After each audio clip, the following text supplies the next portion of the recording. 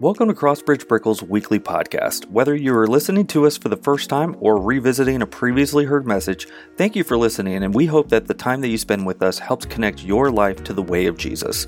Every week we gather in the south end of downtown Miami in the financial district of Brickell. If you're in Miami or coming to Miami to visit, make sure to join us Sunday nights at 5 o'clock at 1770 Brickell Avenue.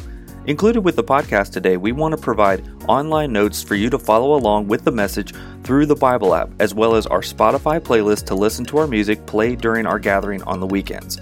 All of this information is found in the description of this week's podcast. If you have any questions about Crossbridge, Jesus, or faith in general, we would love to hear from you, and the easiest way to connect with us is by emailing us at brickell@crossbridgemiami.com or send us a text to our texted number at 305-930-7006. Once again, thank you for tuning in, and now here's this week's message from Crossbridge Brickell.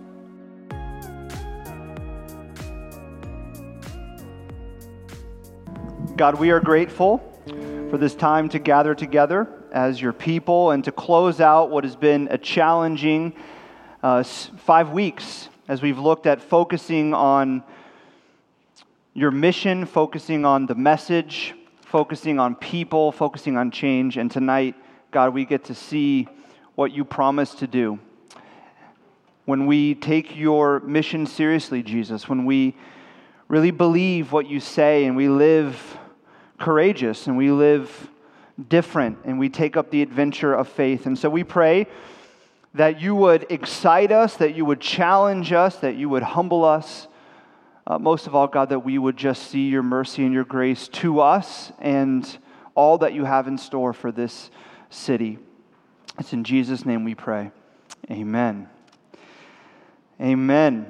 Well, I'm glad to be here with you all this evening and I think we lost a light. If someone's on that side, if you want to just plug in the cord. Oh, breaker's out. So I'll just hide on this side. Over here, everyone can see me better. Breaker died. It's okay. Jesus' word never fails. That was supposed to be funny and no one laughed. Anyways, we are closing out our series entitled Focus One. We've looked at focusing on the mission of Jesus, the message of Jesus, focusing on people, and focusing on change. And tonight we're going to be looking at what does it look like when the church and the message of Jesus goes viral. Now, before we jump into the series, I wanted to read our mantra of this series. It isn't just for the series, but as Pastor Tommy said, is really for the entire year. It is a mission statement. It is our prayer that we would be a church that embodies this statement. So can we read it together? Are you down for that? All right. One person. Can we read it together? Okay, there we go. If you go to the next slide, it made it a little bit larger. You want to flip on over. There we go. Let's read this together, okay?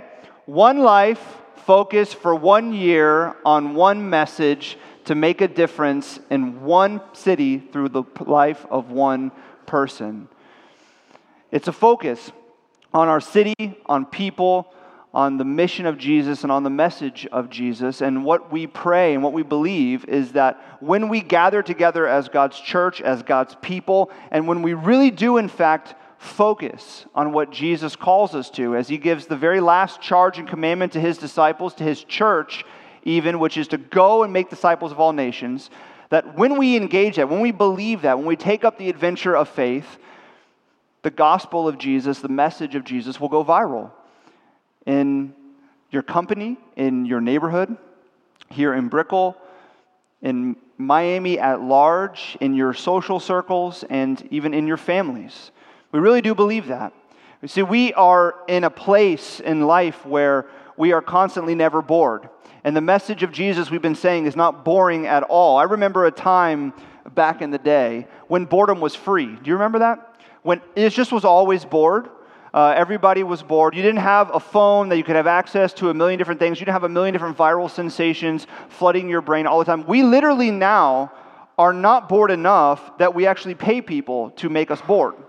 We go on a farm and we say, hey, can you use me as a farm worker, and I'm going to milk some cows and I'm going to do some things so I can just live a simple life. We go on digital detox retreats and we pay a bunch of money for someone to take our phone away from us. I mean, we just want to be bored because we're always on. There's so much noise, there's so much stimulation, there's so much access. This is how conversations used to go back in the day. Somebody would come up to you and they would say, hey, did you hear about or do you know about such and such? And you'd say, no, I never heard of that. Conversation was over. That's it, over. Maybe you would say, well, let me go home and check my encyclopedia and see if it's in there. Some of you don't even know what an encyclopedia is. I mean, that's wild. You can Google it, okay? Now we have access to everything. What is an encyclopedia? It is a very limited smartphone, is what it is. But we're always on. We're constantly engaged with all kinds of noise and some great information that we have access to, and just some really mindless things, these things that get kind of in the zeitgeist of our culture. We call them viral sensations. I want to show you two of them that just make no sense to me. The first one is this dog, okay? His name is Dog, I think. He's become a meme. So here's what happened. Someone just took a picture of their dog and uploaded it, and now this dog is all over the world, and people are using him for all different types of things. Maybe you've made a meme out of Dog before. And then we have the dress, okay? You remember the dress, the cultural debate. Friendships were lost. Families were severed.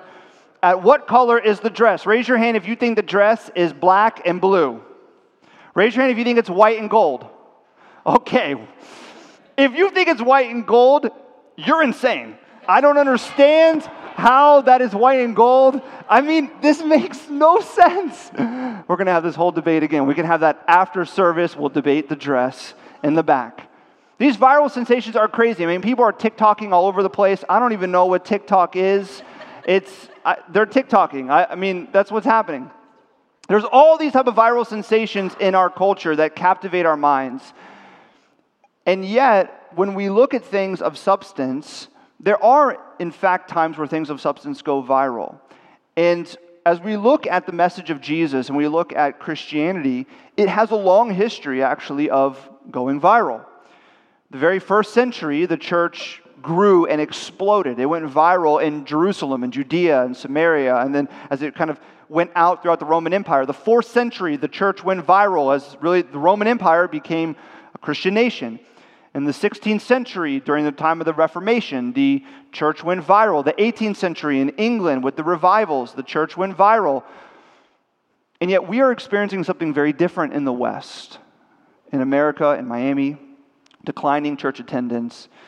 People that not only see no desire, see no reason to go to church or to give credence to the Word of God, but also people who just believe that there is no God whatsoever, and just kind of this makeshift, make your own religion environment that we live in and we're all familiar with.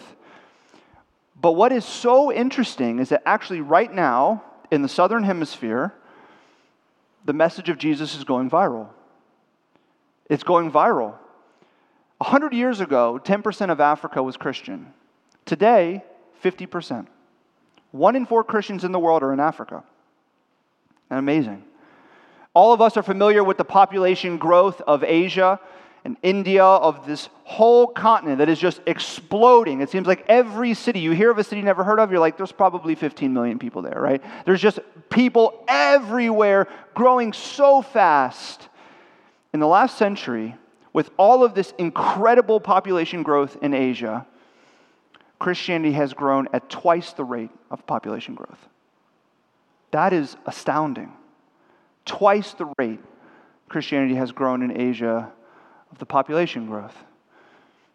Right below us, South America, Central America, Caribbean, long history of just kind of deep-rooted Catholicism. So people are just socially conditioned to go to church, but with not much significance. There is an explosion of mainly Pentecostal churches, but other denominations as well, that are growing at 3 times the rate of the Catholic Church in South America.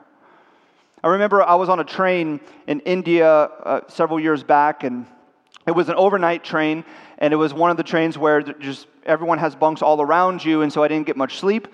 I was awake, and I befriended the man that was literally right next to me. I mean, it's just a foot right there. So we struck up a conversation. It was this overnight train from Jodhpur into Delhi, and he was in his 20s. He lived in Delhi. He worked for one of the largest companies in India, And we began to talk about India and America and all different types of things. And then we began to discuss faith. He knew I was a pastor when he asked what I did. So we talked about faith and religion. We talked about Hinduism and Islam and Christianity. And he grew up Hindu, but he said that he now was an atheist. And it was a very interesting conversation. He said something that stuck with me and has never left. He said, the only religion that I'm even remotely interested in and that I've considered giving a shot is Christianity. And Christianity is growing at twice the rate of the population growth of India. And I said, why? It's very interesting that you would be so interested in Christianity. He said, it's because Christians really live out the mission that they say Jesus gave them. And they not only care for each other, but they care for people of other religions.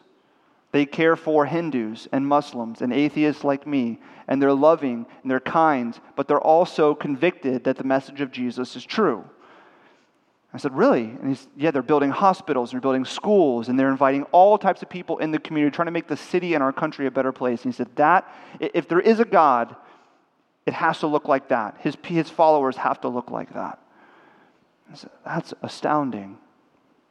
You see, the message of Jesus has a long history of going viral. It's currently going viral in the Southern Hemisphere. And yet we believe that can never happen here. Like that was in the past, that our time is in the past. But is that true? Of course it can happen here.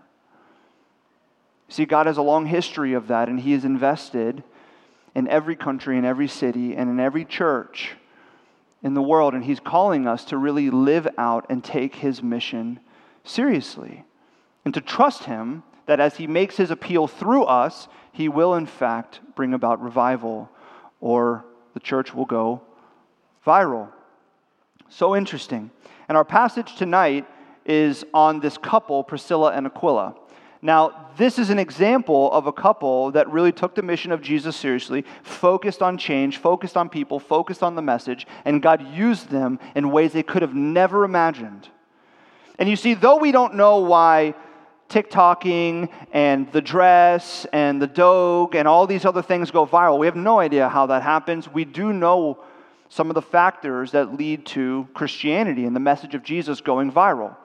Factors that we see in all the different times that has taken place, factors that we see right now in the Southern Hemisphere, and we also see here in the life of Priscilla and Aquila. Now, Priscilla and Aquila are Jews, and they live in Rome. They're Jews who live in Rome, they're married, and they are businessmen and women, very successful businessmen and women, and we know that because everywhere they go, they buy a house. So they have the ability to buy a home wherever they go. They're very successful. They are most likely traders or craftsmen and women, and they certainly have a business selling and manufacturing tents. We know that is one of the businesses that they do. And so they're living in Rome, they're married, they are successful, they are not full-time ministers, they are not pastors, they are just everyday normal businessmen and women. And we learn about them not just here in Romans 16, but also in Acts chapter 18, and they're mentioned a few other times in the New Testament as well, as we can kind of piece together their story. But here, in verse 3 and 4, the Apostle Paul says this, as he writes this letter to the church in Rome. He says, greet Prisca. Now, Prisca is Priscilla. It's just a nickname, like Bob is for Robert. So, greet Prisca, Priscilla, and Aquila, my fellow workers in Christ Jesus, who risked their necks for my life, to whom not only I give thanks, but all the churches of the Gentiles give thanks as well. He says, when you see them in church, when you see them around the city, when you see them in the marketplace, greet them, honor them, praise them, because they not only risk their necks for my life, they're not only dear to me, but all of the Gentiles, all the churches full of Gentiles, non-Jews, owe them a great honor and give thanks to them as well. Something profound happened through their life. Now, what we know is that they're living in Rome, they're successful businessmen and women, and at some point in Rome, they had come to faith in Jesus. They're Jewish by birth, but what was taking place during this time, it's the very beginning of the church. Jews are going from Rome back to Jerusalem, back and forth, and some of the Jews that are coming back from Jerusalem are bringing the message of Jesus with them. They've come to faith in Christ as when they were in Jerusalem, and they're going back to Rome, and they're telling people in the synagogue. And the church begins to grow slowly in Rome, and many Jews are the first Christians there. Priscilla and Aquila are some of them. They come to faith in Jesus, and there's this small community that begins to grow rapidly. Now, it begins to grow so fast that the emperor, Claudius, thinks that the Christian faith is a cult of Judaism. He doesn't understand it, doesn't understand what's happening. He just knows they're causing a stir in his city, and he doesn't like that. And so he thinks, how do I remove this cult and all the stuff that they're talking about? They're a little bit different than Jews, but most of them are Jews. How do I fix the situation? And his thought is just kick all the Jews out of Rome. So Claudius kicks all the Jews out of Rome, and Priscilla and Aquila have to leave. They leave Rome and they go to Corinth. They're like, okay, we're metropolitan people, we're big city people, so they go to another big city, which is Corinth, and they set up their business, and they buy a house, and they begin to live in the city. When they're in Corinth, they providentially meet the Apostle Paul. They meet the Apostle Paul, who I'm sure they've heard about, and they begin to become friends with him. They build a relationship with him, and they help him in establishing the church in Corinth. After some time that they were there and using their home and their influence and their life alongside Paul and the church, they decide to go with Paul from Corinth on his way to Syria, eventually to Jerusalem. They're really good friends. It's like, look, we're just going to go with you. We can help support you. We can come alongside you. On the journey to Syria, they stop in Ephesus, and we don't know why, but Priscilla and Aquila say, listen, we're going to stay here. Paul, you keep going. We think God's calling us here to Ephesus. So they get to Ephesus, they start a business, they buy a house, and they begin to live out the mission of Jesus. And what they do is they go to the synagogue, because this was how most Jews that have come to faith in Jesus would begin to share about Jesus and build relationships. They'd go to the synagogue to other Jews, and they'd listen, and they'd talk, and they'd interact. They meet a man there named Apollos. Now, Apollos is from Alexandria, and he is there for the same reason. He is a disciple of John the Baptist, and it says that Apollos is fervent in spirit. He is passionate. He is excited. He is on a mission, and he is teaching in the synagogue with all this passion and calling Jews to believe in Jesus. And he's building this movement of Christianity in Ephesus, and Priscilla and Aquila see so much potential in him. And they begin to build a friendship with him as well. And then it says they pull him aside, and they tell him this: the way that you're teaching about God is inaccurate. Imagine how that went over. Man of fervent spirit, great communicator, building this movement. And Priscilla and Aquila say, listen, I love all your passion. I love the excitement. We're on the same team here. But we need to teach you the way of God accurately. Now, Apollos, we know, is a man of humility because he receives it. He receives their mentorship. He receives that kind of critique. And they build this bond together, where presumably Priscilla and Aquila are talking about where they were before in Corinth and what's happening in Corinth, and there's a lot of issues and struggles in the church there. And so Apollos says, okay, I'm going to go to Corinth, I'm going to help out. No one's there, Paul's not there, you guys aren't there. I feel like God's calling me there. So Apollos goes to Corinth, and his ministry is so successful that the Apostle Paul has to write the letter 1 Corinthians to the church in Corinth to address many other issues. But one of the issues is that a lot of people were saying, I stand with Paul. Other people were saying, I stand with Apollos. And Paul says, it's not about Apollos, it's not about me. We're all the same team. It's about giving glory to God. And they mention Priscilla and Aquila as well in 1 Corinthians. Now, after some time, the ban is lifted from Rome, and so Priscilla and Aquila are finally able to go home. They go back to Rome, and they see that the church has exploded because the Gentiles there, the non-Jews there, had really taken the mission of Jesus seriously. And the church had grown to where we read this letter, Romans. See, Priscilla and Aquila are behind all of these different things happening in Corinth and Ephesus and the life of Apollos and Paul and in Rome. God is using them in profound ways that they could have never imagined. I mean, they cast a long shadow across the landscape of Christianity in the very beginnings of the church. So many different people in so many different places as they use their business and their relationships and their influence and their finances and their time for the mission of Jesus, to where they're behind so much of what God is doing. And where even today, the Catholic Church, the Eastern Orthodox Church, and the Protestant Church honors and praises Priscilla and Aquila for their focus and for the way that they lived their lives for the sake of Jesus and his message. It's astounding. It's amazing. And when we look at their life, we can see that there are some factors that are not only true of them, but are true of every viral movement regarding Christianity. When the message of Jesus goes viral, when the church goes viral in a city or in a country, there are some things that happen in the life of the people. And we see it in their life. And the first thing is this: the church lives life together. You see, in the example of Priscilla and Aquila, they not only live life together with people in the church, but also people in the marketplace. They live life with people around them. They don't isolate themselves away. They don't close themselves off. They don't have just a few people that they like and they have similar interests, so they'll spend time with them, but everybody else they ignore. They invest in people around them. Whoever God puts them around, they invest in. No matter whether they're in Rome or in Corinth or in Ephesus, they live life with people.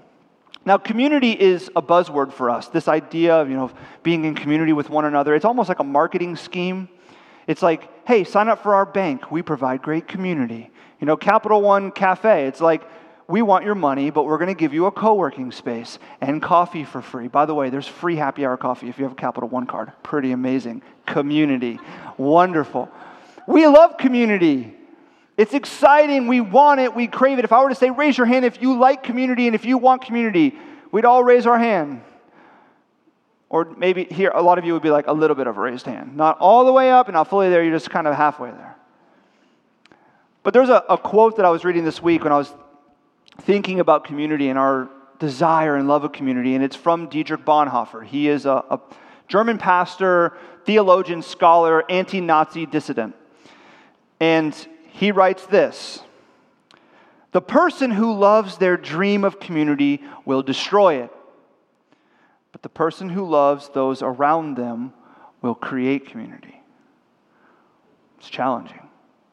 The person who loves community, they talk about community, they try to build community, they love this dream of community, will actually be the person that destroys it.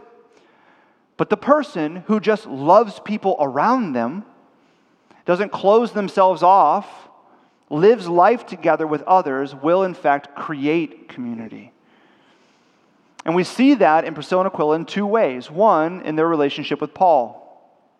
Paul was a dear friend to them. They invested in Paul. They sacrificed for Paul. At some point, they literally risked their lives for him. We don't know what took place, but we know that Paul feels indebted to them. That this took real sacrifice to risk their neck for a friend, for someone that they were living life with. Now, most of us in this room will not have the opportunity to literally risk our neck or our lives for another person. But I love that he puts it that way, risk their neck, because that's a phrase that we use. All of us in this room will have an opportunity to risk our neck for someone else. Whether it's to risk your reputation, to risk your promotion, to risk your finances, to risk your comfort. All of us will have opportunities when we open ourselves up to love people, we live life with people. Both here in the church, in your office, wherever God has you, will you love people and live life together with people, you will have an opportunity to risk your neck, to risk your ego, to risk your time, to risk your talents, to risk your treasure, to risk your leisure. And when the church is willing to risk their neck for those that they're living life with, it's one of the factors of it going viral. But not only risking your neck, also speaking truth. So another marker of living life together with people is that you're willing to speak truth. Now, Priscilla and Aquila become friends with Apollos, who is this passionate communicator. He's excited And they had to have said to each other, okay, we need to kind of correct his theology and his doctrine. He's a little off. We know that's for his good, but how's he going to take that? I mean, this guy's got a fervent spirit. He may start yelling. He may just cast us out. He may try to defame our name and our business. I don't know what's going to happen. He has a lot of influence. But they're willing to take that step. They're willing to say, it is for his good that we speak truth to him. And they pull him aside and they correct him in the way of the Lord. And praise God that Apollos was humble enough to receive it. Now, this is also true. Every one of us in this room will have opportunities to speak truth to people that we live life together with. And it is not easy. It is not comfortable. It's not fun. But if you are actually engaged with someone where you're living life with them and you love them, then you're willing to do something very difficult and speak truth to them because you know it's for their good. You see, this is one of the main factors of when the message of Jesus goes viral in a city and through a community, is that they're living life together, not only in the church, but also wherever God has them in the marketplace, in their company, and they're willing to risk their neck for people, and they're willing to speak truth to people. The second factor is that you see people own the mission. There's an ownership of the mission of Jesus. See, Priscilla and Aquila owned the mission of Jesus wherever they went. It was their identity. It doesn't matter whether they were in Rome or Ephesus or Corinth, they owned the mission. When they got booted out of Rome, they didn't think, God, why did you do this? I'm so upset at you, and I'm done with that. We were doing it there. I'm just going to kind of reestablish my life here in Corinth, and later on I'll own the mission. Or wherever they went, they owned the mission of Jesus as their identity. There's a book called Atomic Habits, and has anyone read Atomic Habits? It's a great book if you're interested in achieving goals and running after a mission and change. But there's a part in the book where the author talks about the most effective way to chase after a mission, to accomplish a goal, or to see change in your life. He says the first one is the least effective, and that is when you set a goal.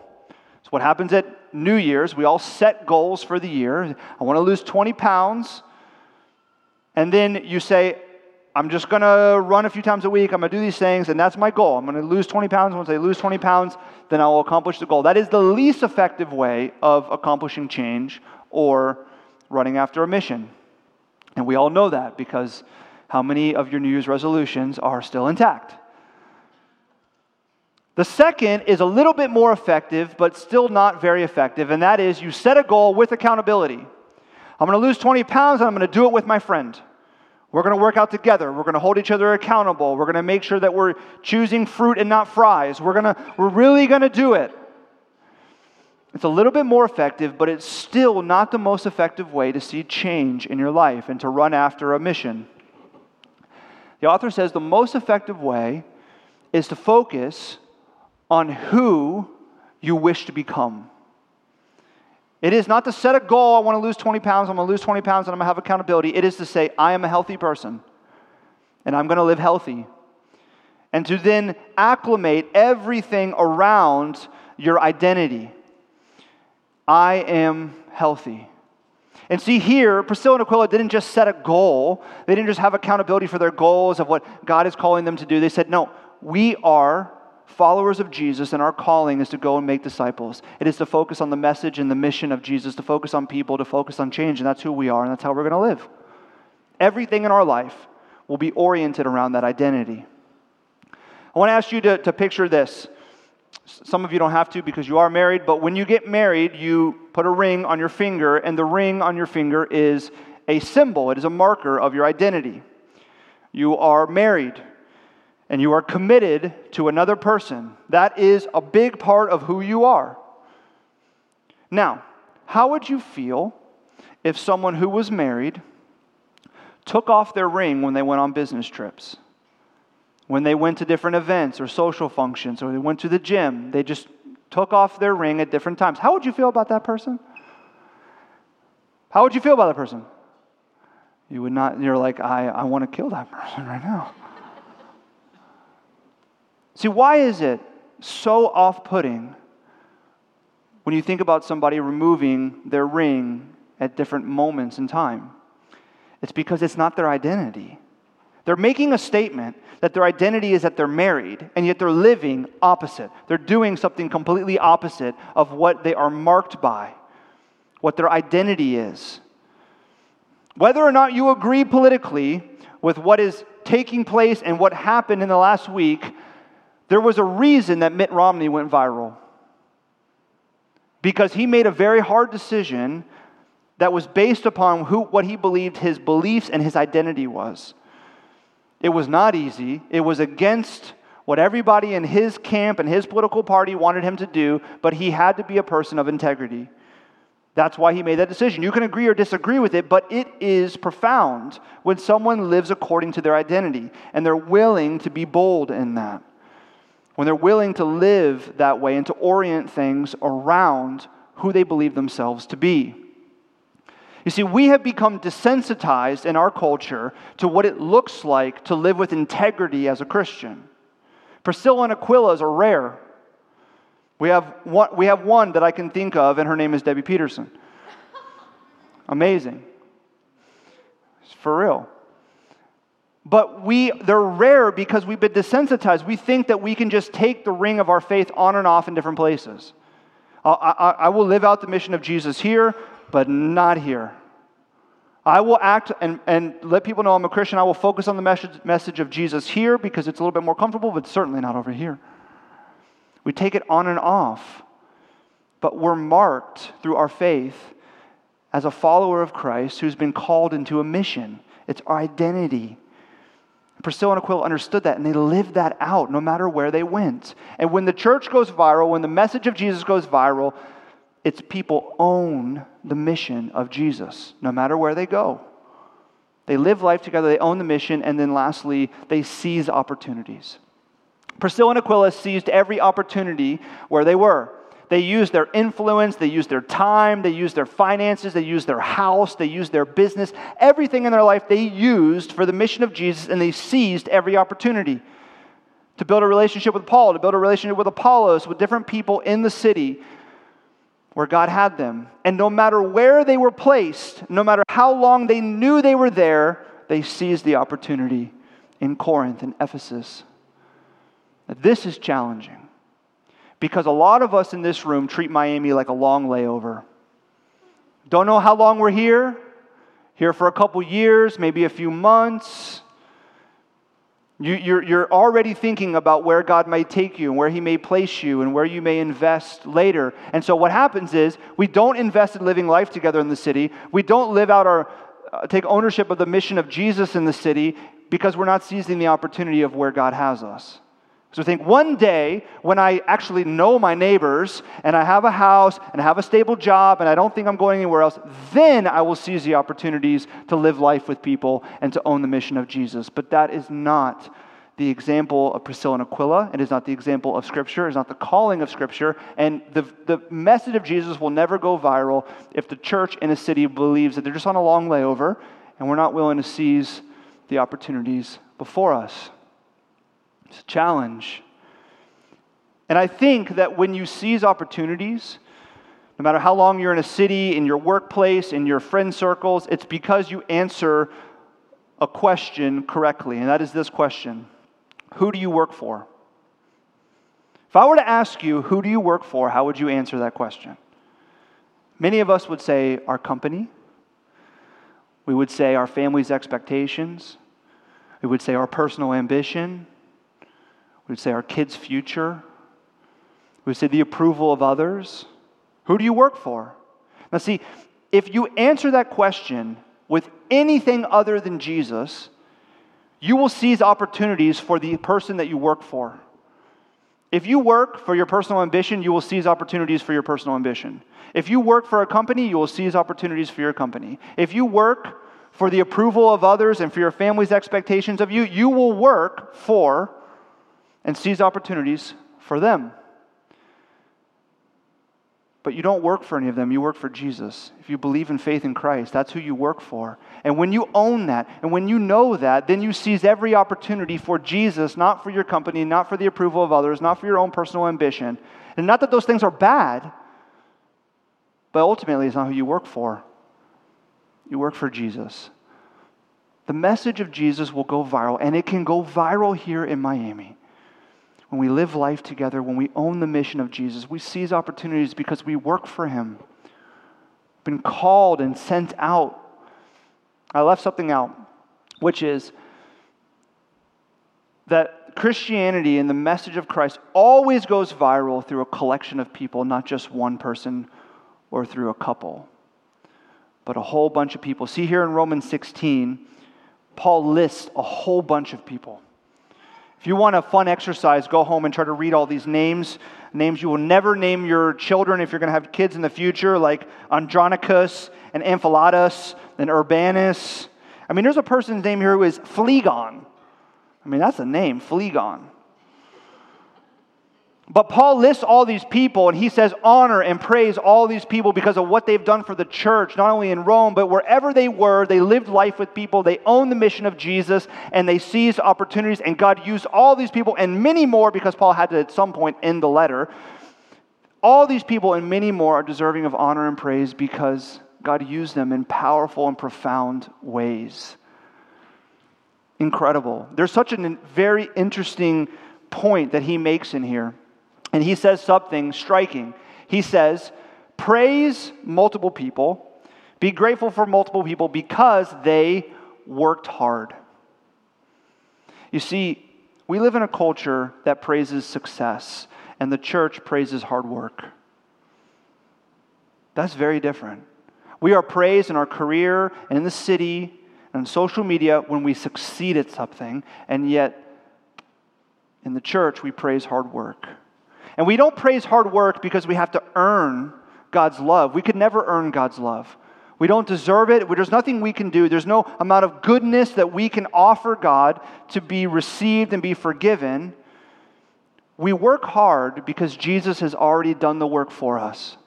He has already done the work on the cross for you and for me, for your sin and my sin, for your shame and my shame. He has taken it away.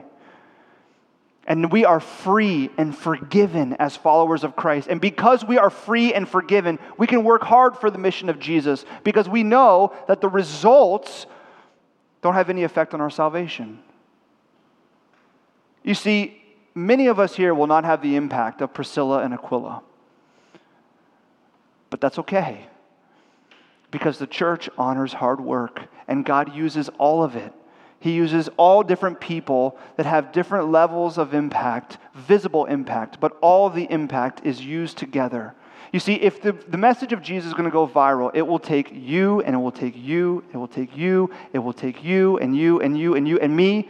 It takes all of us to work hard for the gospel and to own it, because this is the truth. It is a privilege to give your time and attention, your talent and your treasure for the mission of Jesus, because if you believe in Christ, it is your identity. And it is amazing to see how God can use you. God does not need you.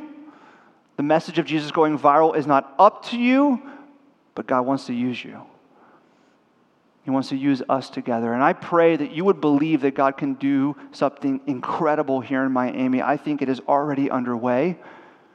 That what is happening in the Southern Hemisphere can happen here. But we have to live life together. We have to own the mission. We have to seize opportunities. And we have to be okay with not being recognized for success, but just for hard work. Because Jesus has done the work for us. Will you pray with me?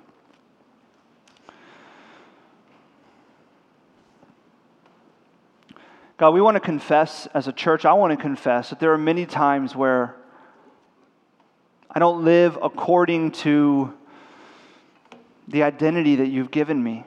Lord, through faith, you have changed my identity. I'm a son of the King. I am forgiven. I am loved.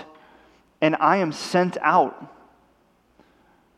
God, would you help me to see, would you help all of us to see that we are sent into every place that you have us. We are sent into our office, into our social circles, into our families.